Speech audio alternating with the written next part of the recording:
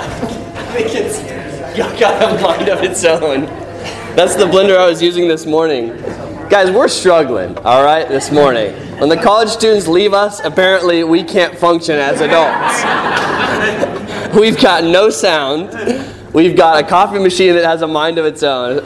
And we've got Tong's rigged nightstand, which is a clipboard and a shoelace, which I'm not even for sure how I'm supposed to use this. What am I supposed to do? When the college students are gone, we are a mess, all right? But this is actually really exciting to be able to continue to meet. Used to be when our college students were out, we would be either canceling or having a small event at the house. But to have this many people who are graduates and or we have the UTA college students with us. But we're just going to treat you UTA college students as adults this morning. So that'll be the one chance all year you get to be an adult. But anyway, it is really exciting to be able to still meet even though we've got all of our college students, 100 or so, out at fall camp. And so that's pretty exciting. 100 from our church. They've quite a bit more than that.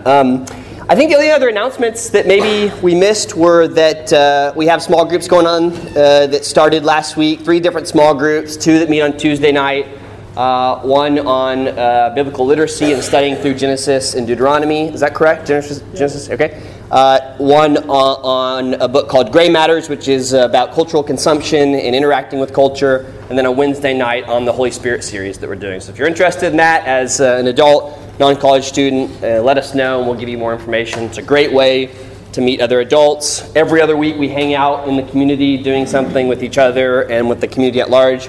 And then on the other weeks we actually do the small group itself, okay?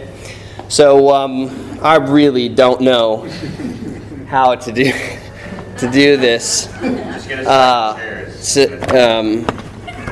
Okay, well, yeah, I mean, who cares? Let's record.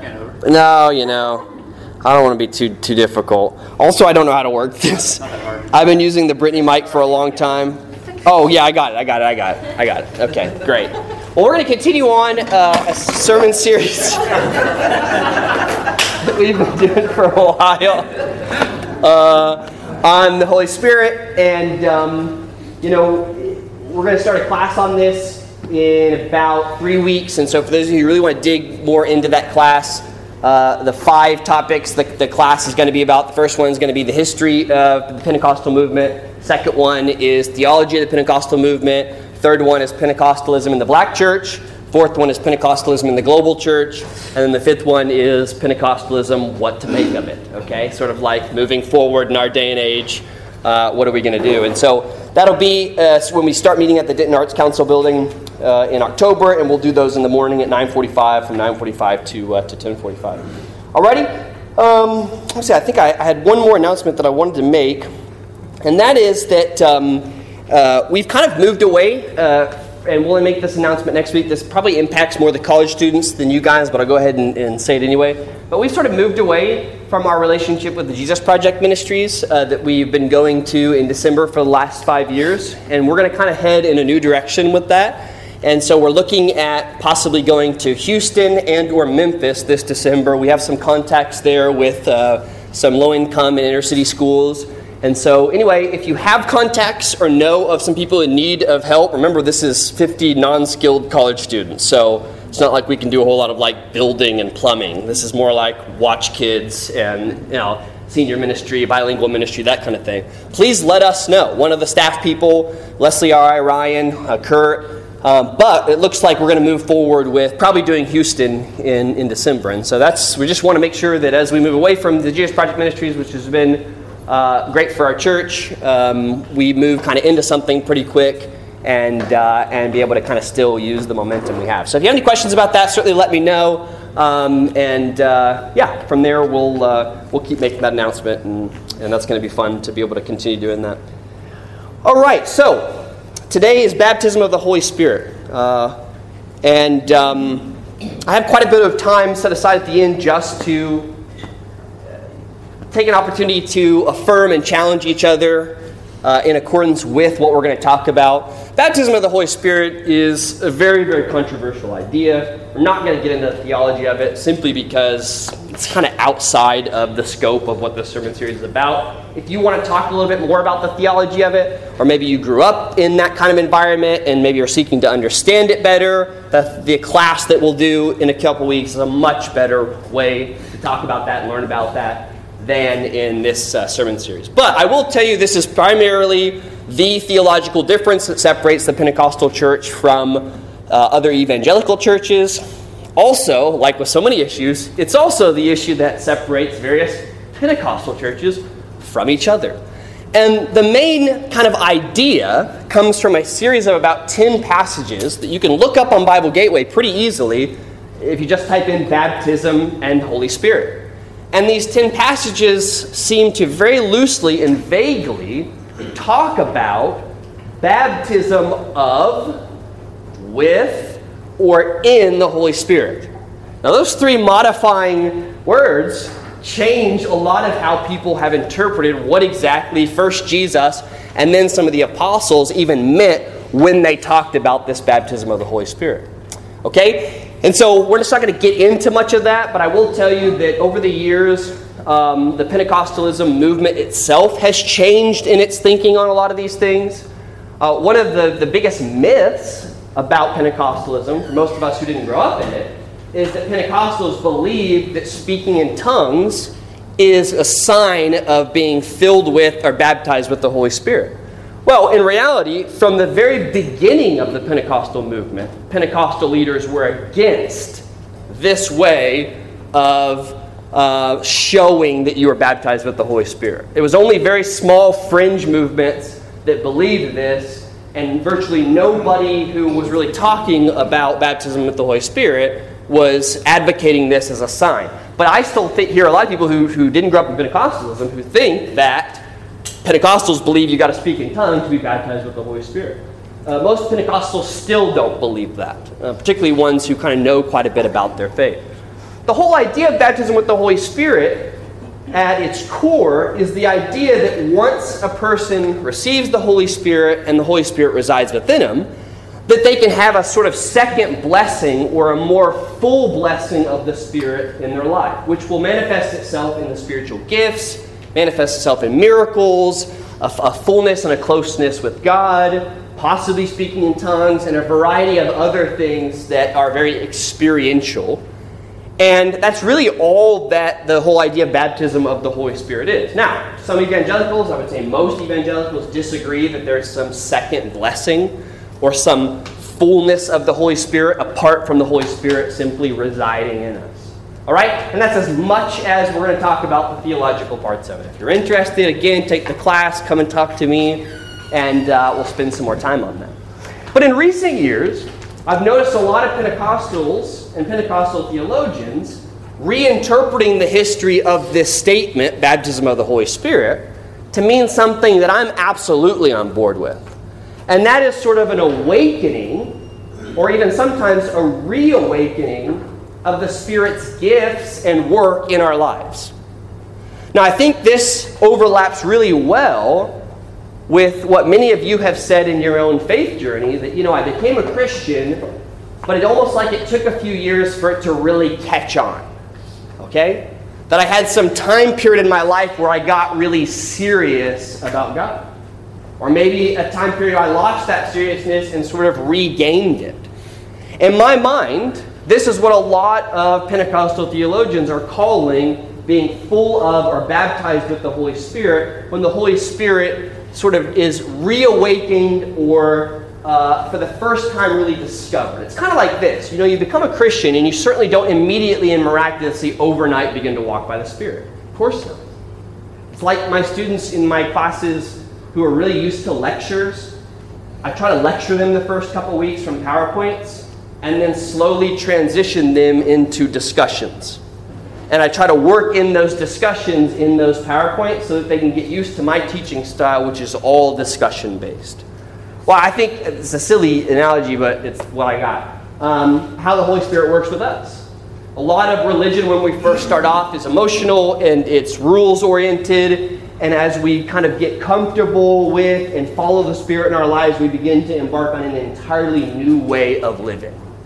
And I want to talk about one of those aspects today, which I think is very much a sign of being baptized with the Spirit, is that it completely changes how we relate to people, particularly, to our close friends.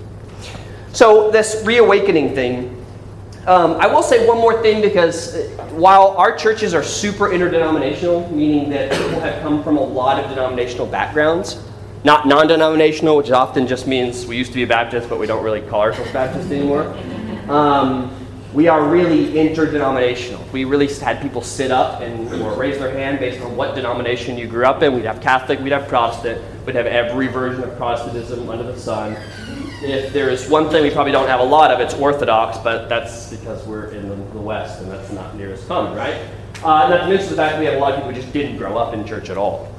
And so because we're interdenominational, we come with a lot of different backgrounds, and some people are really uncomfortable with that. They really want us to sort of put out a doctrinal statement, and a lot of times, not playfully, but kind of playfully, we basically just said our doctrinal statement is the Nicene Creed, which happened around the mid-4th century. So, in a way, that's ignoring the Reformation, but also it's sort of reminding people that we're coming back to the first and most important Christian statement of unity that's ever been made, and we're kind of sticking with that. And anything beyond that is up for debate. However, we do have a strong, at least, presence of Church of Christ people in our origin story. And while some of those folks aren't around anymore, it still is a part of our history and DNA as a church. And without going too much into the Church of Christ way of thinking, which can sometimes be very cessational, meaning that the Spirit doesn't work at all anymore, they also have some really interesting and unique ideas on baptism. So the whole idea of baptism of the Holy Spirit seems like an offensive idea. One of the ideas which I want to challenge, but not talk much about it, because that's easy, is the idea that somehow the Holy Spirit only comes on us after we've been baptized. And what ultimately happens with this idea is it not only doesn't make much scriptural sense, because we're being baptized in the Spirit's name, and the Spirit's been at work well before this baptism process, but also it seems to kind of run aground on the idea that the Spirit doesn't begin to really work until we've been baptized. Now, certainly there's something to say about the Spirit is only promised and given sort of full time to Christians, all right? But to say that somehow the Spirit only comes after baptism, and baptism is some rite or some commitment that's made, and then all of a sudden the Spirit comes, go back and try to read through Acts and find that order. And we've got a lot of ways to explain away what was happening in Acts. Well, the order was different because of this situation, that situation.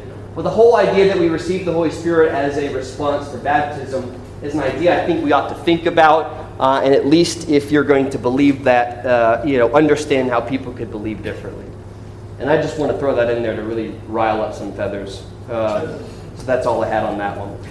But what I really want to focus on, and I would encourage you in Acts to go back and read through each of these groups of people who received the Holy Spirit for the first time, because each one is very different. And some of the differences make a lot of sense, okay? So for in the case of the Gentiles who received the Spirit before they were baptized, there was a real main reason for that, and that was God was saying, hey, I've accepted the Gentiles. Whether you guys do or not, here's my proof that they're in. They've already gotten the Spirit. And it was a huge message to the Jewish people to say, I don't care whether you think they're in or not, they're in. And the story of Cornelius and Peter and so on and so forth. So you're welcome to go back through those Acts passages and try to figure out the whole order of this repentance, faith, baptism, but it is confusing. But I will tell you this. I think the unified message of Acts, in terms or in regard to the Holy Spirit, is the Holy Spirit was working to rebuild the relationship and relational structure in Israel at the time. To open up doors to interact with and befriend people that people had no access to before. And when we look at it from that, a little bit more of a high-level kind of perspective, I think that we can see that what Jesus says about the Holy Spirit in Acts 2, that He will make you a witness to the world. We begin to recognize that going back to what we've been talking about these first 4 weeks, that the Holy Spirit is on mission and has an agenda, and we can individualize him as being this sort of like holiness maker in our life, or we can see that he's got his own agenda and we're welcome to join or not. But any of the work that he has for us is going to be in regard to that mission. One of the things we see is when he says he's going to make you a witness to all the world, he was serious about that. The Spirit was going to open up doors for friendships among these people that were absolutely illegal in some ways. Not to mention, went across the whole secular sacred who you should be spending time with. And so one of the things that I think's missed from the Spirit's work in Acts is just how much the Spirit of God, when it came upon people, caused them to build substantially different relationships than what they had built before. And that's really what I want to focus on today, is the topic and the idea of adult spiritual friendship. Because here, I have an audience now that's not college students, so I might as well bring this into the mix. And I believe that for many of us, when we get out of focus or out of college or have some major transition in our life, we've often got to rework how we're going to do spiritual friendship. Particularly when you get out of focus, where spiritual friendship is really organized along a hierarchical structure. You know who you should be spending time with. You've got the convenience of roommates. You've got your core that you're responsible for. And there needs to be a reawakening of the Holy Spirit working in our friendships. Because in my mind, the crucible of faith, the absolute crucible of faith is friendship. The Spirit works primarily through our relationships with each other. As he reminds us of the Word, teaches us the Word in real life, not in our, behind the scenes praying or when we're singing or through our own individual holiness. The Spirit works in the relationships we have. If you don't believe me, go back and look at the fruits of the Spirit. Every single one of them, with the exception of self-control, is about relating with other people. If that's the Spirit's fruit, then it's highly focused. Not even on our relationship with God, but on our relationship with people. And so that's why I mean that it's the crucible of faith. We tend to identify faith as individualistic, one-on-one. It's about learning, it's about knowledge, and yet the Spirit is working in the heat of the battle with us in our relationships with people. And, I just can't kind of think about it outside of that. Not as you study back through these fruits of the Spirit and what's going on. So many of us need this as we transition into the adult life, especially out of college. We need to sort of reorganize how we think about spiritual friendship. And so I want to give you some suggestions, and then I want to move really quickly into just letting you guys affirm and challenge each other as we discern the Spirit's kind of leading in our time together. All right? So you kind of be thinking about stuff that you may want to tell our community as a whole. All right? So, I mentioned a couple of these impediments to spiritual friendships, but I think the big four are, number one, the older we get, the more our personality becomes pretty hardwired, right? So, I am who I am. My ability to relate with people who are different than me becomes less flexible and more rigid. I just believe that. We have not only a stronger personality, but we have more interests. And our long litany of interest makes it also very hard for us to relate with other people who are pretty different than us. We're busy. We have a lot of stuff going on, and a lot of the stuff we have going on isn't primarily relational, like when we're young. It's task, it's doing stuff, it's stuff doesn't lend itself to immediately being a very relational environment. A lot of you work in jobs 40 hours a week. It's not a really relational environment, so to speak. And so how to do relationships outside of that makes it very, very difficult. And then one of the easiest ones is just convenience. Most of us, except for me, don't have, roommates, right? A lot of us, as we kind of graduate, the convenience of just being around a lot of people and a lot of different people lessens. And so the convenience factor of just having people around us all the time isn't something that we have the luxury of. Particularly people who have all the same interests and same life perspective. We're all of a sudden thrown around people, if we are around people, who are pretty different than us. Different age, different background, different life goals. So what do we do? It's very easy, and I think I hear this a lot from some of the Focus students, particularly when Focus students are gone for a semester or they go take on a tough job, is it's like, well, nobody called me, no one befriended me. I'm like, yeah, well, part of that's because one of the main ways Focus students spend time with each other is they just see each other a lot throughout the week. And you're out of sight, out of mind when you're outside of that kind of bubble. Is that a bad thing? Not necessarily, because there's always a push and pull between focusing and spending time with the people around us and trying to really be open for opportunities to spend time with people outside of the body. And when in the focus environment sometimes naturally kind of encourages people to just get with people around you as best as you can to kind of learn some of this stuff. So those are some big, I think, impediments. The other one is that there are not really clear-cut roles. For those of you who are part of our college ministry, you get into the working world and all of a sudden your roles become very vague. When you were a small group leader, you were responsible for people in your small group. When you were a roommate, you had roommate friendships. But as you get out, the roles that are defined for you are not near as easy to figure out. And what that really ultimately forces you to do is always take the initiative and responsibility in your friendships. Yeah. That's one of the biggest things. Right. You just don't wait for someone to come mentor you.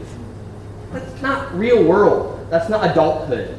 Nor do you go out and try to find someone necessarily to mentor. Sometimes that's going to be possible, but relationships tend to be a lot less hierarchical.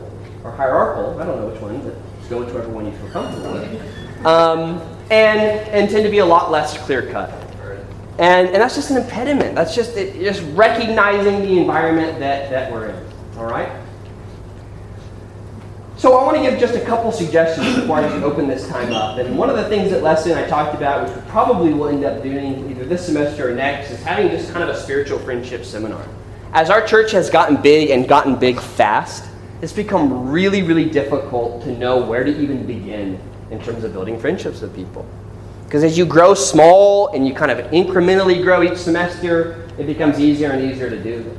But it's overwhelming for many of us when we have probably an opportunity for 2 or 3 people to meet with regularly every week or every other week to really build a friendship. Where do I even begin? Where do I even start? Not to mention the fact that the older you get, the more relationships you have in your past and history, and just keeping up with that is often enough.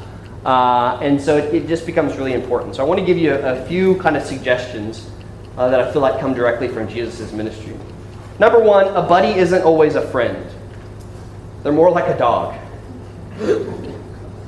That's harsh, isn't it? Just saying. A buddy isn't always a friend. Sometimes they're more like a dog. Guys, we feel close to our dogs and cats. I feel like probably, and I know this is terrible, but I'm going to be more sad when my dog Asher dies than some of the rest of you when you die. All right? I'm being honest for a second, all right? He's not joking. I'm not joking. The emotional connection I have with that little guy is deep, but that does not make him a close friend of mine. He may be a buddy, and we have some overlapping interests, like cuddling, okay? And we have similar personalities because he's rude and likes to hide from people, and so am I. But that does not make us close friends. And I think a real big problem the older we get when it comes to friendship, I think this is actually worse for guys, but it's still there for girls, is that we misdefine buddyship as friendship. There's a book that I take the interns through each year, the focus interns, called Elmer Gantry. And it's about this hypocritical preacher, pastor. And one of the things that's really, really great about the book is all of the one-liners about how terrible he is at building true friendship. 2 that come to my mind in particular, or he has this one guy named Eddie, Elmer Gantry has this one guy named Eddie Fisslinger, who's just kind of like a yes man. And Kristen knows what I'm talking about. And he always is like encouraging Elmer. And one of my favorite lines is, Elmer always needed a valet for his virtues. He always needed a valet for his virtues, meaning he always needed someone around him telling him how good he was. That's a buddy. Someone who spends most of their time around you pretty much just encouraging. And it's not really encouraging, it's more just the shallow kind of you did a good job, attaboy kind of stuff. It's a buddy. You have the same interests.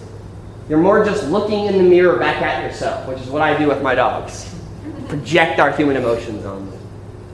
Another one, and this one's more of the friendships on the same plane. Well, Elmer later in his life meets this Methodist minister, and they're both just so eaten up with themselves. Just think they're both the best. And they're not even listening to each other in conversation. There's a 3-page window where they're just talking at each other, and it's one of the most comical scenes from the entire book. And the author just simply says they were lost in a mutual admiration society. Oh man, I love that line. These people, they weren't relating. They were buddies at the most shallow level. They were simply talking at each other and mutually admiring their own, virtues. And we've got to be really careful in our faith friendships, in our spiritual friendships, not to have relationships that are simply buddy friendships. There's nothing wrong with buddies. We got to have buddies. Sometimes buddies are the ones we spend a lot of our time with, and that's not necessarily a bad thing. And we could get into that in kind of a more seminar conversation. But if our buddies are simply buddies and they're not really spiritual friendships, we're not really following the Spirit in the relationships that we're supposed to be having. We're simply doing what's easiest and what's best for us, or at least how we think of what's best for us. So let me say kind of 3 things that I think are really important here. Kind of comparing and contrasting spiritual friendships to what I think are really not spiritual friendships. The first one is that spiritual friendships are always intentional. Meaning that there's a reason and a purpose that I'm meeting with this person. It does not have to be a purpose or reason that goes back to I'm trying to help them. The purpose and reason is simply I have a calling from the Spirit or feel the Spirit's presence, or I'm in a small group with them, and so it would be great for me to get to know this person I don't know. It can be as simple as that in terms of being intentional. Too many friendships in the world, guys, are just haphazard. They just sort of happen.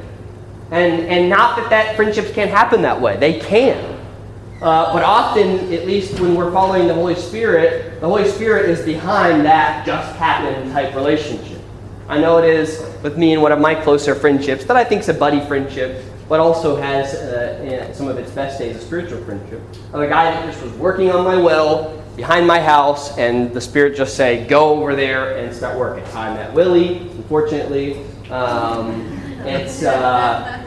Has developed into a very slow-growing spiritual friendship.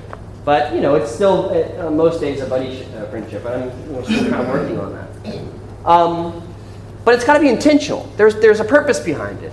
Too much of our way of thinking about relationship is so Disney. It's people falling into our laps or arms. Maybe that's a little bit weird, like your friend falling into your arms. But it's haphazard. It just will happen if it happens. And so what that means for a lot of us is we avoid getting close with people until someone just sort of, the right person comes along. We're just haphazard.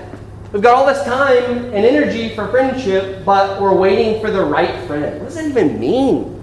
Okay? And our ideas of closeness are often really worldly in terms of their definition. I feel close to this person. This person gets me and understands me. Most of my friendships that have really challenged me are not from people who get me and understand me. They're actually from people who don't get me at all or don't understand me at all. And I'm not advocating going out and trying to find a friend that you hate, but I am trying to balance you out on some of these really worldly definitions of friendship that have to do with me and my feeling and my well-being, and not on the Spirit doing something. Because the way that God loves to work the best is often through those situations that make no sense, where we're weak and where God can show His glory and power by bringing together two people who do not belong together. And that's so much the story of the community of faith, is the Spirit bringing together a lot of people who just don't really belong. And if we only do friendship with people who are convenient and our buddies, we're going to end up having a homogenous church. And we're just going to have a bunch of people who are exactly the same. And we just don't want that. The Spirit's not going to work much there. That's just us doing our deal. And so we've got to be really careful. So intentional, which means that we're always going to be willing to take the initiative. The idea that friendship should go two ways when it comes to initiating, where did that come from? 50-50? I mean, yeah, in a perfect world, fine. But even those of us who have had friends for a long time, who've been in marriage relationships, we know there's roles. And it's not a 50-50 thing. That doesn't even make sense. Sometimes it's 100 me and 0 them, maybe 80-20, And that's fine because we have different roles in our friendship. And so this idea that someone needs to come and initiate with me before I have a friendship with them is an immature idea. You can initiate with anybody. I mean, that's not, some people are initiators, some people aren't, some people wait. Yeah, do they need to learn that and grow in that? Absolutely. But when I'm intentional with someone, that means I'm not waiting for them to initiate. I'm going to go out and I'm going to initiate that relationship. We have so much freedom in Christ to begin to build very, very deep relationships with almost anybody. And that's pretty exciting because it's those relationships, that take work, but they pay huge dividends over the long run. Second one is that they're actually spiritual. And too often maybe what we think about a spiritual friendship is that we're having all these serious conversations. But when you think about the Spirit as working in the most mundane habits of our life, then sometimes spiritual friendships can become almost devastatingly boring. Which isn't a bad thing always. And boring is a wrong way of putting that, but we might talk about the most mundane things. And we got to be careful with the idea of friendship as being we're always having a serious conversation about something. Something that has to happen. That's not really a friendship. That's like counseling. And maybe you need to counsel someone, great, but that's counseling, all right? And I certainly don't want a counselor as my best friend. Well, it'd be fine as long as he's not counseling me every time we hang out. All right. So, spiritual friendships can handle the most mundane and the lofty, versus just worldly friendships, which have a tendency to be, very interest-based or very emotional or whatever else. The last one, and I think this one's already come out clear, so I'm not going to belabor it, is just the idea of relationships being challenging. My friendships over the years that have paid the greatest dividends in terms of the Spirit working have been just challenging friendships. For a variety of reasons, whether because every time I get with this person, they bore me with all of their talk about housing stuff and what they like to do in housing. And now that's me, but back then, when I was younger, I was just like, why do I have to talk about this? And it's like, that's because that's what they're interested in. What am I going to do? Ignore what they're interested in to say what? We're going to talk about something different? Or whether we're challenging because that person misinterprets literally every word I say, or comes away with not the right definition of what we were talking about, or whatever, guys. But spiritual friendships are often challenging. They're just not easy. And there's a reason for that. God has made us in His image in a variety of different ways, and then has given us the burden of, as He works through us in our spirit, reconnecting so that we get a fuller picture of who He is and what He's doing. And when we simply surround ourselves with people who are basically like us or easy to get along with, we get an incredibly narrow view of who God is. And so some of us, when a relationship has become sour or boring or challenging or whatever it is, need to look for what the Spirit may be doing in that friendship. Because being in an intentional and purposeful relationship doesn't mean we're friends for 150 years. There can be a season to that. But it does mean that we're invested and committed to it. And that those small little bumps in the road that have to do with our personality or our enjoyment or whatever else don't derail it. And so many friendships in our society are derailed over the most small things, right? That was what I was always so amazed at when in Seinfeld, is they would treat everybody else poorly, right? And any little small thing would ruin their friendship, but nothing could ruin their friendship with each other. And in reality, it doesn't make any sense. That, friends, those kinds of things, that's not how the world works.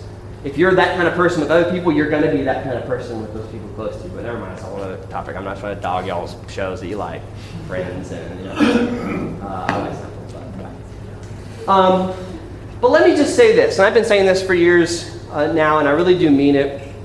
Jesus, as He ministered to people, He gave them physical needs. He gave them bread. In our kind of current climate, many of us, that's not the thing that we start with when it comes to showing people the power of God. Instead, for many of us, it's friendship. We are in a society that increasingly doesn't know how to do close friendship. And if you don't believe that, look at the largest world survey, the General Social Survey, of how many close friends Americans have. I just checked this, and it's gone down from 1.5, all right, in the early 2000s to now the Americans have now 1.25 close friends. Now, don't ask me the 0.25, that's statistics. It's not like someone's befriending someone who has no arms and legs or something like that, all right? But what's crazy about this statistic is that it includes marriage partners, which means that either you're wife or husband is your only best friend, which is not a good idea, or they're not even one of your best friends, which I think is equally bad. But what that means is Americans, don't get me wrong, millennials in particular have a lot more acquaintances and a lot more friendships. But in terms of close friendships, and some of that might just be that their definition of close is incorrect and wrong. There's all kinds of things you could say about this survey. What I'm simply saying is that this is a really important need for us to mirror in our day and age in our society. It's what it looks like to truly have spiritual friendship. Right. And as those of you guys graduated from college and you're reworking this and rethinking about this, this is simply another wonderful opportunity for you to catch up with what the Spirit is doing in your life. To learn how to overcome some of those obstacles and barriers that keep you stuck without being able to build friendship. Well, that person's too mature. That person's too old. That person has a different job. That person is different than me. Whatever. And allow the Spirit to really work, because I don't know another best first step in responding to this series than to begin to build a really intentional spiritual friendship so the Spirit can work. So I want to take an opportunity to, in kind of response to the sermon, to just affirm and challenge each other kind of as we worship. And that's very much a worshipful thing to do, because worship at the core is just putting God where He belongs and recognizing all other things in relation to that. And so one of the ways we can do that is simply challenge and affirm. And I really, talking about your own personal experience is fine, and I think that's important. But one of the things that the worship team, as we talked last Sunday, we really want to try to get us to do is being able to speak more communally towards each other. So that it's not just my experience is this, but here's where I think we need to. And I know that's hard, and some of you guys, that's high level, you're trying to maybe step on toes by saying we need to do this. And that's why I think others of us can discern the truth. I mean, if someone says we need to do this better, and the rest of us are looking at like, no, I think we do a pretty good job of it, we can say that and that be fine. Thanks for joining us for our sermon podcast. We would love for you to join us on Sunday morning or in one of our small groups during the week. And you can get more information about that at dentonnorthchurch.com.